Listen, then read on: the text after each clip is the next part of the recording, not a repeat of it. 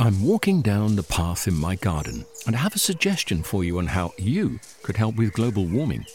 With a large lawn, I found a simple way of making a big difference. I sold my ride-on mower and bought a top-of-the-range Cress robotic lawnmower. It runs off rechargeable batteries and uses cutting-edge technology to mow and maintain a lawn this size. The petrol mower has gone, and with it, the emissions. I actually don't know why I didn't sell the ride-on sooner. With the Cress robotic lawnmower, the lawn is actually looking better. The tiny grass cuttings fall into the grass roots, helping to fertilize the grass. And the family doesn't have to put up with the noise and fumes from the ride-on. And I've freed up more of my time to spend with them and in the garden. It's an easy step, and you could also be making that change today. Ask for Cress in your local garden machinery dealer, or visit cress.com. Since the 17th century, the closely cut English lawn has been a mainstay of our gardens. And over the years, this classic verdant sward has become a status symbol, a badge of pride, if you will, that's spread around the world. It's so ubiquitous it feels silly even pointing it out. But of course, the shorter, neater and stripier you want your lawn, the less environmental benefits it will have. An immaculate bowling green won't provide much shelter nor much food for our much-loved garden wildlife, as well as often needing lots of water and harmful pesticides to keep it looking good. So how about if we completely reimagined what our lawns could look like? Think gently swaying long grasses, colourful wildflowers like bird's-foot trefoil, clover and dandelions, the buzzing of bees busy pollinating, the fluttering of moths and butterflies floating amongst all the greenery, a rich, dynamic haven. In today's episode, we're exploring the many, many ways we can all get wilder with our lawns. It's part of a larger RHS campaign with the Wildlife Trust to celebrate how we can bring our lawns to life by gardening with nature rather than against it. First up, environmental advocate Mark Schofield will take us through the facts and figures of converting traditional lawns to wildflower meadows and grasslands. In just less than a century, we've lost 97% of wildflower-rich grassland, and what remains is isolated in fragments that cover less than 1% of the UK. Before we head to the Black Mountains in South Wales, Sue Maberley of Nanty Beff Garden chats with us about how she manages her meadows. So I'm very much over the years have stopped trying to battle to grow the things that, might be my first choices, and actually accepting that actually what I have here is really quite nice too, and to work with what we've got. And finally, we're going to the heartland of rigid lawn culture, America. Janet Crouch will share the story of her and her husband's long and difficult fight to keep their wildlife-friendly front garden. A lot of times people will say things like, well, why don't you do it in your backyard? The front yard is for the lawn. And no, the front yard is for everyone. You're listening to Gardening with the RHS with me, Guy Barter.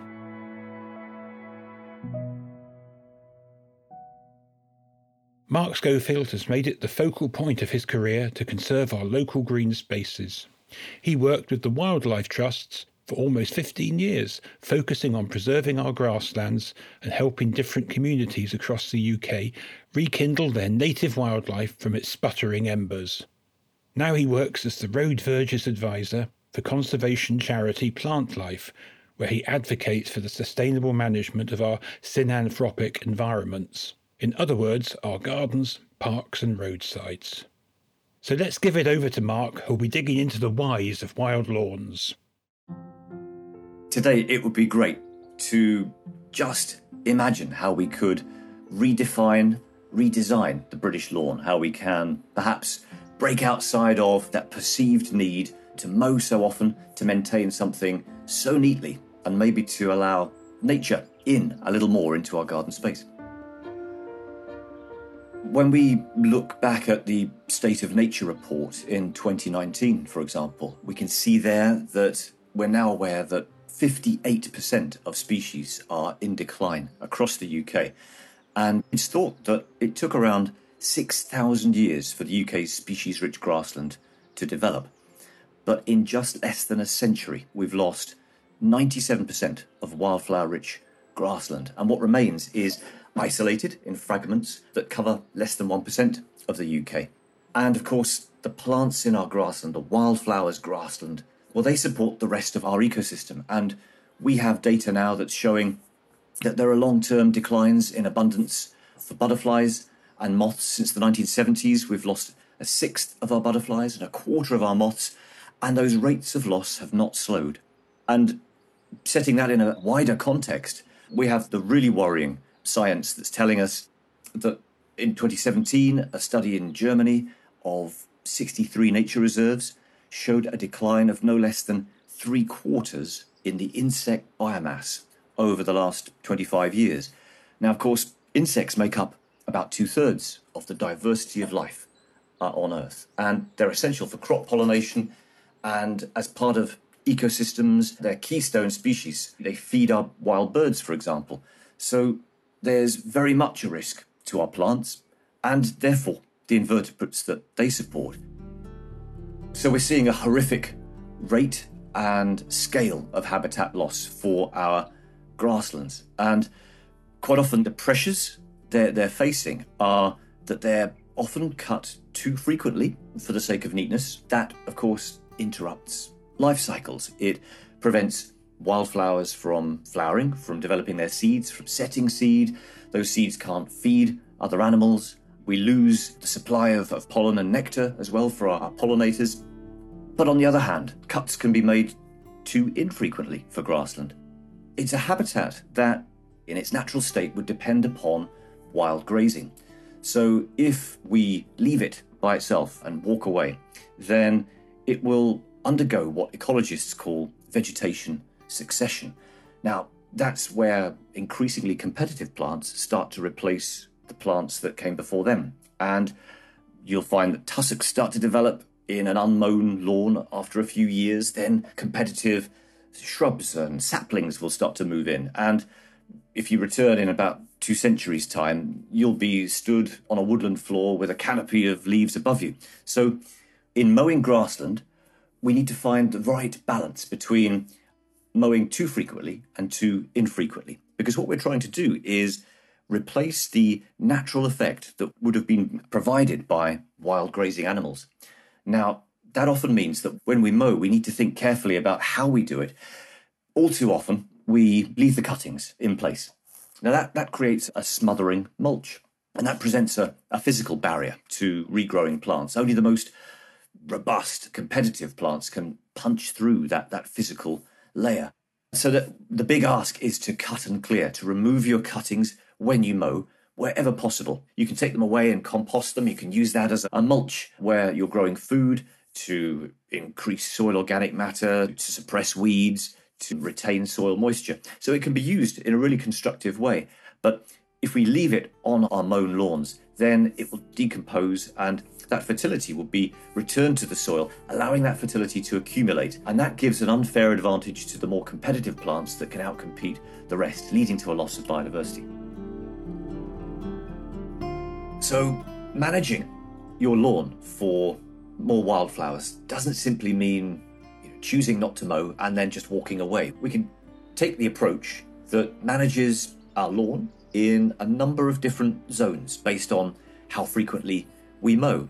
So, of course, our gardens, they need to be designed around how we want to use them and enjoy them, but we can envisage different zones where we intervene more or less frequently. So we might start with our functional surfaces, and they might be paths or access to play equipment, to swings, trampolines, a place to throw a ball for a dog or spread out a picnic blanket to kick a ball around. Of course, these are areas that need to be short and kept short, and they need to be mown frequently through the growing season, perhaps once every week or 2 weeks, and perhaps we might use a mower with a mulching deck or a collector mower to keep the cuttings off. But outwards from our functional areas, we might be able to entertain simply cutting less frequently, collecting those cuttings when we do cut.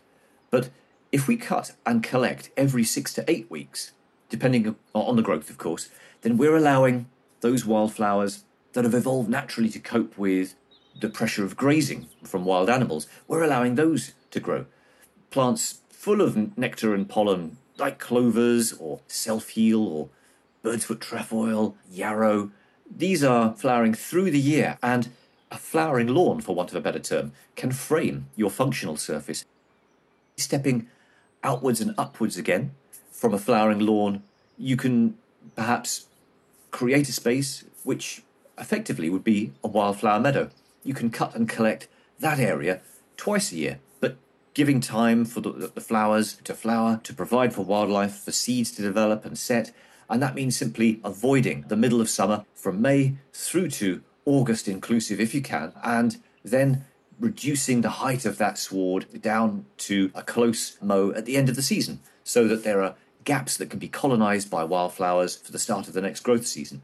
Of course, stepping outwards again from a wildflower meadow, you might want to cut every couple of years on rotation, and that of course allows tall herbs to grow, like the cow parsleys and perhaps some docks, some brambles, some thistle. Well, they are important habitat too. We don't want those to encroach and take over, but they're hugely important for our pollinators. And then finally, softening boundaries into the bases of hedgerows is so important too.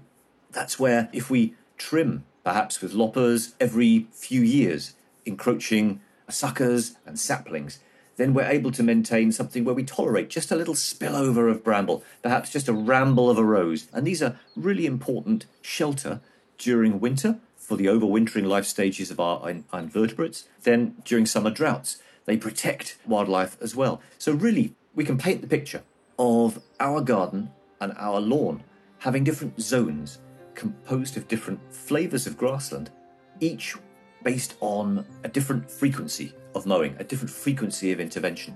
And we can, of course, vary the relative proportions of functional, flowering and structural parts to our lawn based on how much time we have, our resources, and what we really want to achieve. But certainly throwing a lifeline to that wildflower meadow part of our lawns will deliver the best benefit in our gardens for wildlife wherever we can. I think above all, really, it's really important to remember that, your garden is your canvas and you hold that paintbrush. So, give yourself the permission to reimagine and redefine the British lawn in a way that can make your garden part of nature's recovery and part of the climate effort. So instead of taking perhaps a more controlling approach, where I guess we can only be disappointed if the illustration on the seed packet doesn't come true, perhaps try to create an opportunity for nature to emerge. And I promise you, you'll be delighted with the result, as I've been in my own back garden. Try to view your lawn, or parts of it, perhaps as a huge perennial herbaceous border. You never need to weed, feed, or water. Thanks, Mark. If you'd like more information on creating an eco-friendly lawn, see our show notes for links. I'm lucky enough to have a long, narrow suburban garden, and at the far end, there's a little patch of about 10 square metres of wildlife lawn, which I only mow once a year, and it's full of cowslips that are about to come up and make a wonderful spring display. And all summer, it'll be full of slowworms and butterflies and moths, and it's a wonder to behold. Then I've got a patch of lawn that's shaded by trees, and this is really difficult to care for, so I tend to let it grow quite long. And then finally, close to the house, is a much more manicured lawn, which I mow regularly every week and give a bit of grass care to it. And that's the thing about home garden lawns. It doesn't have to be all or nothing. You can have zones where the grass runs wild, and you can have zones where the green sward is cultivated. It's your choice, and it's good to choose something that you like and will look after in the long term. Like Mark, Sue Mabberley believes in letting some wildness into the garden. For over 40 years, she's run Nanty Beth in Wales, an RHS partner garden, and winner of the Partner Garden of the Year competition in 2022. She sees her role as an editor, someone who curates and tends to the plants she cultivates, without exerting overarching control. Today, she's here to give us a look into her idyllic garden, sharing her secrets on meadow and grassland care. Nanty Beth is 10 acres of garden, and the components of it are river, pond, stream, meadow, woodlands, more formal garden around the house, a potager where we grow lots of heritage varieties of vegetables. And I suppose what's special about it is that it does blend very seamlessly into the landscape around it. So we are tucked away in a valley. We're at 1,200 feet, so it's quite challenging, you would think, in terms of growing conditions. But we're quite protected. We're sheltered in a wooded valley in the Black Mountains. And I suppose the other thing that's special about it is that we welcome nature into the garden. We welcome the wild into the garden. So we're not actually trying to control nature, but we're trying to work with it. We allow lots of self-seeders, for example, and then just edit out the ones that are either growing in the wrong place or are not thriving in a particular place. It's not a flat garden, so the landscape has very much led the way in terms of where we can grow vegetables, for example. So we look for the flat areas to grow the vegetables on. We have sloping banks and streams and so on and so forth. So we're working with the shape of the landscape. So we can't impose, for example, I don't feel, straight lines on the garden. So you'll find that the contours of the land actually define the shape of the garden. And in the same way with the planting, we're all gardeners. There are plants that you're very fond of. It may be plants that your grandmother grew in her garden or you grew up with or things like that, where you think, I'd love to have, in my case, shall we use as an example, dianthus pinks, the really smelly ones that my grandmother grew in her garden. Perfect for where she was. It took me a long time to realise that actually I was wasting my time trying to grow them. So I'm very much, over the years, have stopped trying to battle to grow the things that, might be my first choices, and actually accepting that actually what I have here is really quite nice too, and to work with what we've got. In the garden here at Nantibert, we have a number of areas that I suppose you could loosely describe as lawns. We tend to think of the patch of green outside the house as the lawn, and then other areas of the garden, have kind of different names. We have grassy banks. Quite a few of the paths are grass as well, which requires different maintenance regimes from other areas. And we also have a meadow, and that's a different kind of management again. But perhaps I could start with the lawn, which is part of the cottage garden around the house. And this was here when we came 40 years ago, so I haven't sown it with a proprietary lawn grass mix or anything like that. It's just the grasses that happen to be here. And that does get mown during the summer. We start mowing in about late April, depending on what sort of spring we've had, and that gets mown about once a fortnight. And the paths do as well.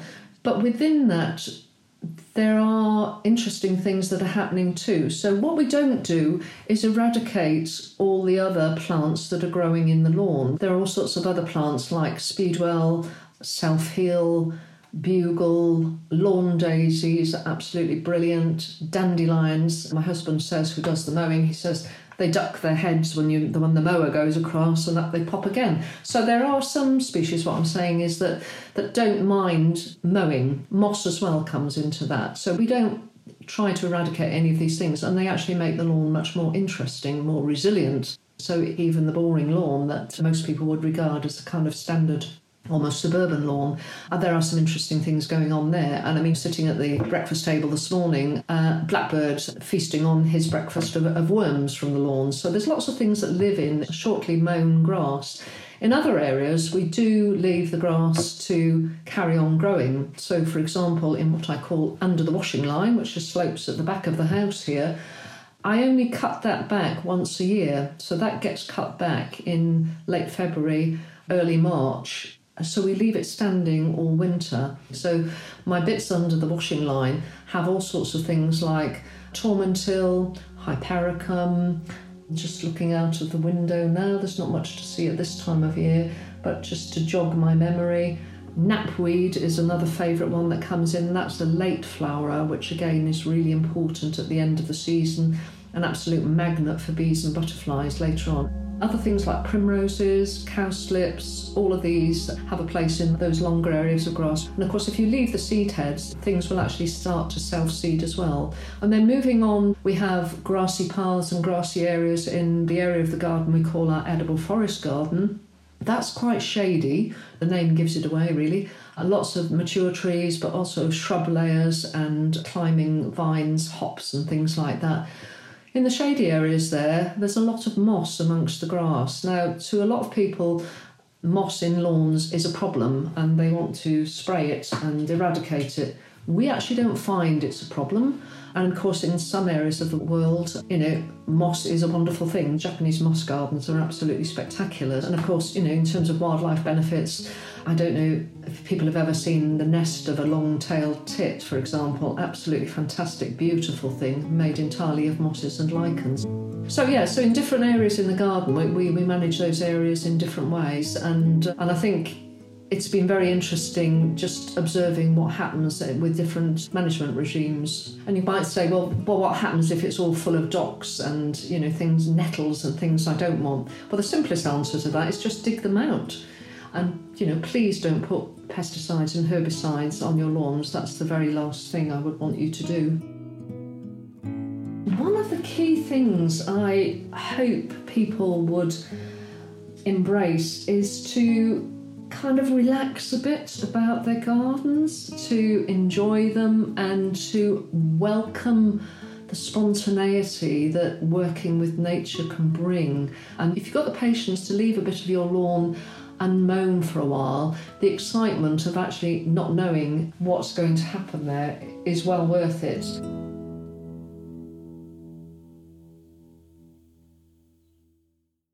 Thanks there to Sue. If you'd like to hear more about this wonderfully wild garden, you're in luck. Sue runs wild gardening workshops, and we've included links to them in our show notes. Over the course of Sue's 40 years at Nanty Bev, her approach has become wilder. It's a journey, one where she's used trial and error to see what works in her natural environment. I've always been brought up to see gardening in two ways. One was my father, who liked straight lines and lots of bright, colourful bedding plants, and I feel some of those are expected of me in my position. And the other was my mother, who'd loved to garden so that the hand of the gardener could not be seen. And that's sort of more to my natural inclination. So in my garden, the trees and the shrubs and the grass and lots of bulbs and wildflowers grow together to form a kind of natural environment. And of course, gardening this way is relatively inexpensive because I don't have any great need for fertilizers or pesticides, and I don't have to buy many plants. And also, even in the suburban areas, I can get lots of wildlife in the garden. Slowworms, hedgehogs, for example, a lot of birds. The only thing I lack is a pond, and that's the next project. And last but not least, we're off to the east coast of the US, to Maryland. Janet and Jeff Crouch's front yard looks nothing like their neighbours, and that's caused a whole slew of problems. So we have a garden that takes up most of our front yard. We have some pathways for a little bit of lawn, but mostly it's a garden filled with native plants, and during the summer it's alive with birds and bees and butterflies. We have rabbits and squirrels. A lot of deer wander through our yard. We have lots of different sorts of insects. And it's in sharp contrast to many neighboring lawns, which are only turf grass and kind of just look like dead zones. There's not much going on. There's not much life in contrast to our yard. When we first moved in, it was mostly lawn, and then Jeff started planting a variety of plants, and it was beautiful, but there weren't a lot of birds or other animals in our yard. And then over time, as we learned more about native plant gardening, and then over time, we also stopped using pesticides and fertilizers, and we saw more and more creatures coming into our yard. The butterflies, the birds are year-round visitors. They feed on the seed heads during the winter. The hummingbirds that feed on the flowers during the summer. It's just full of life. But in 2017, we received a letter from our homeowners association demanding that we replace our entire garden with turf grass. A homeowners association is typically set up by a developer when they're starting a new community. They set up rules and regulations called bylaws that govern the community. And they have an enormous amount of power over what you do in your house and your yard.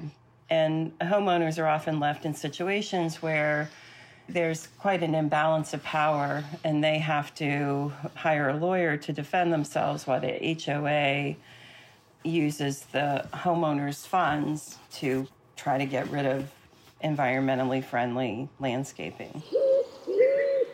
After receiving the first bullying letter, we contacted a law firm, hired a lawyer, and then started to go through the HOA process. We had a hearing before the board, which wasn't really a hearing. It was presided over by the HOA lawyer, who told me to shut up during the hearing, told my sister to be quiet when she was talking quietly about native plants and environmentally friendly landscaping.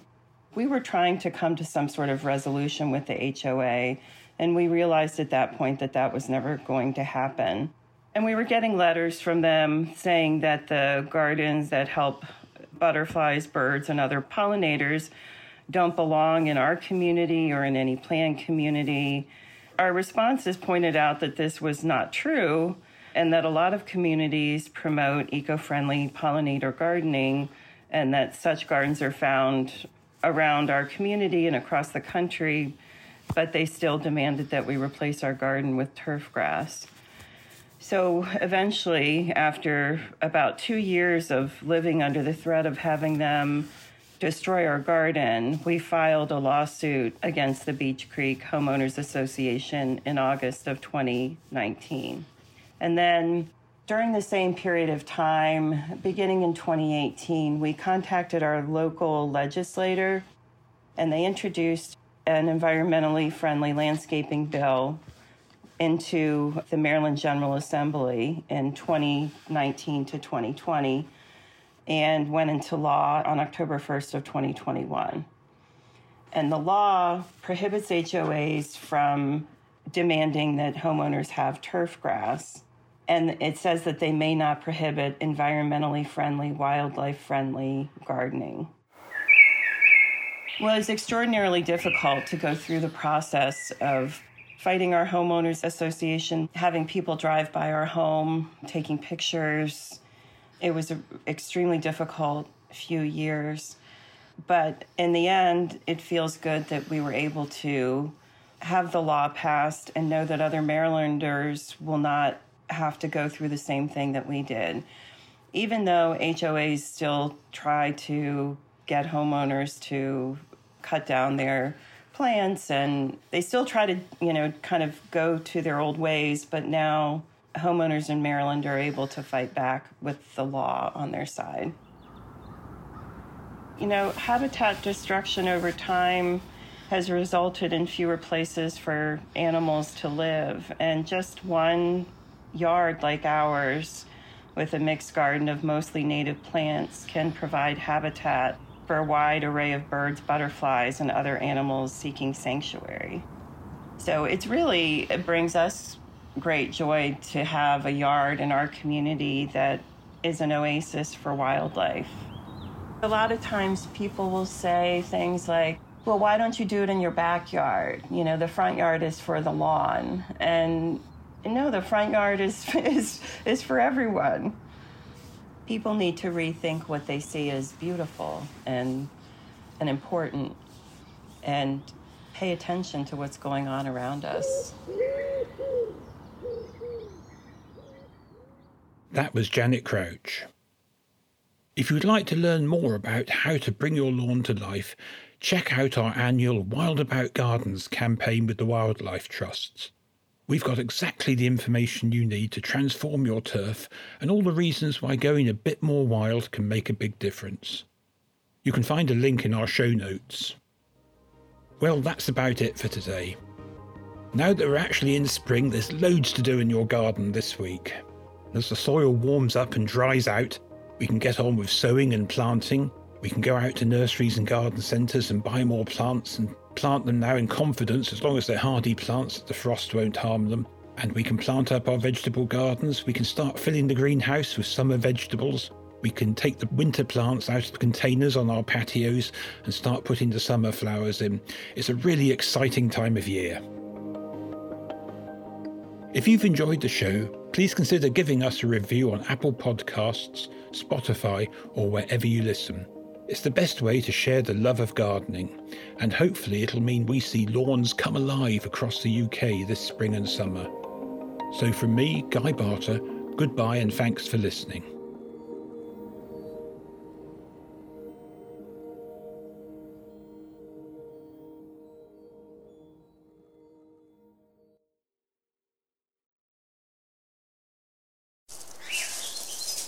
I'm walking down the path in my garden and I have a suggestion for you on how you could help with global warming.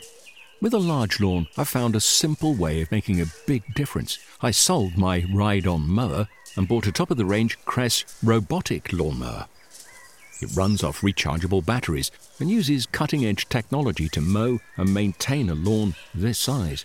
The petrol mower has gone, and with it, the emissions. I actually don't know why I didn't sell the ride-on sooner. With the Cress robotic lawnmower, the lawn is actually looking better. The tiny grass cuttings fall into the grass roots, helping to fertilize the grass. And the family doesn't have to put up with the noise and fumes from the ride-on. And I've freed up more of my time to spend with them and in the garden. It's an easy step, and you could also be making that change today. Ask for Cress in your local garden machinery dealer, or visit cress.com. Discover the beauty of an RHS membership all year round. Save 25% off an RHS membership today when paying by direct debit. Prices start at just £55.50. With a membership, you'll gain access to an array of special events at our gardens all year round. Be the first to know about RHS flower shows and get exclusive member-only days, plus reduced rate tickets. And you'll have the chance to enhance your gardening know-how with access to free expert garden advice, monthly editions of the Garden magazine, and so much more. Terms and conditions apply.